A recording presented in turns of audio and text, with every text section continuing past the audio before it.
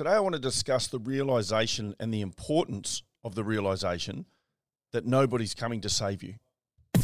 Yeah, the Building Better Humans Project podcast. Welcome.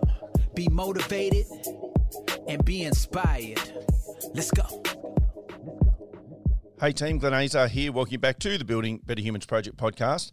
I just wanted to talk about this understanding and this realisation that I came to a little bit later in life that nobody's coming to save you.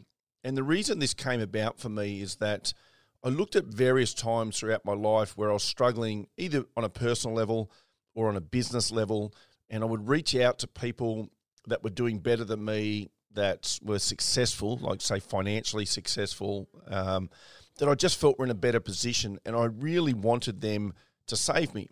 And I started to realise very quickly, actually that's probably not true, very slowly, I just started to realise that you've actually got to save yourself.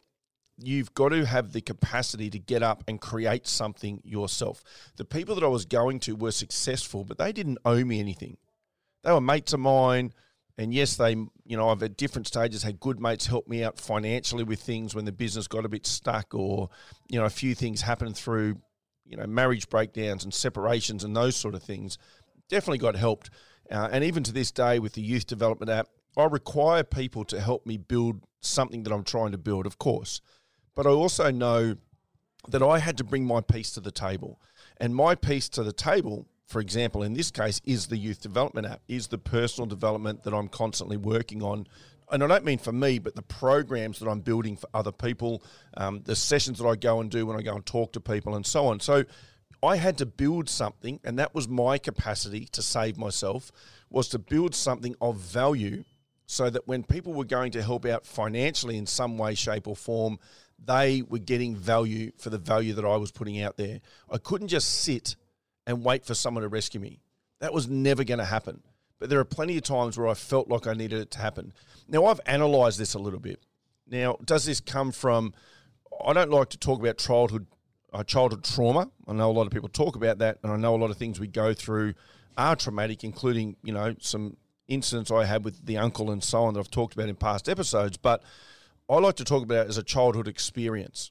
As soon as we start talking childhood trauma, for me, trauma is a very negative word. It sounds like, we've been knocked around, and so we start to behave towards the stories that we're telling ourselves. So I reflect back not on childhood trauma, but on childhood experiences that possibly made me look to be saved by people all the time.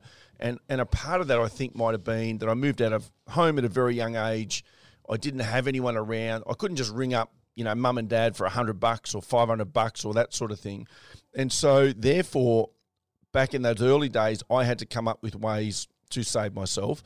And then as life got on, I think, and this is just a theory, I was constantly looking for someone who had the capacity to save me. But the true power for me came when I looked at myself and said, well, what are you doing? Like, it's this idea I was told many years ago about a guy, and I don't recommend picking up hitchhikers, I'll say that off the bat, but I remember a guy saying, back in the 80s and 90s, hitchhiking was a little bit more common and we felt a little bit safer. And I have picked up plenty of hitchhikers, and I have hitchhiked as a young man. And a mate of mine said to me once, I will never pick up a hitchhiker that is standing on the side of the road with their thumb out with a sign. And I said, what do you mean? And he goes, well, they're not even making an effort to get to where they're going. And we were driving from Melbourne to Brisbane. And just out of Melbourne, there was a guy holding up a sign that was trying to get to Sydney. And I said, yeah, but that's a 11-hour drive or whatever it is, 10-hour drive. So for him to walk, and he goes, yeah, but at least he's making an effort. If he's at least heading in that direction and making some effort to get there eventually himself, then I'm more inclined to pick them up. And that made sense to me. And I look back at that lesson now, all these years later, and it's the same thing.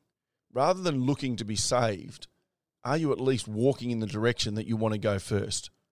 Now, if you're walking in the direction that you want to go, there's a chance that other people are going to stop and help you because they can see you making the effort. But if you just sit and wait and hope someone walks by and hope someone out of the goodness of their heart and the business of their day says, hey, I'm here to help you, it's not going to happen. You've got to stop waiting for people to save yourself. That's what I learned. And you've got to start doing the work yourself.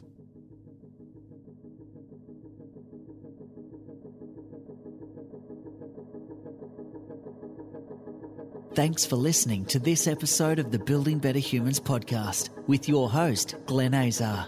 For feedback, to stay up to date, or go back and find an old episode, head over to 180.net.au. Yeah, the Building Better Humans Project podcast. Let's go.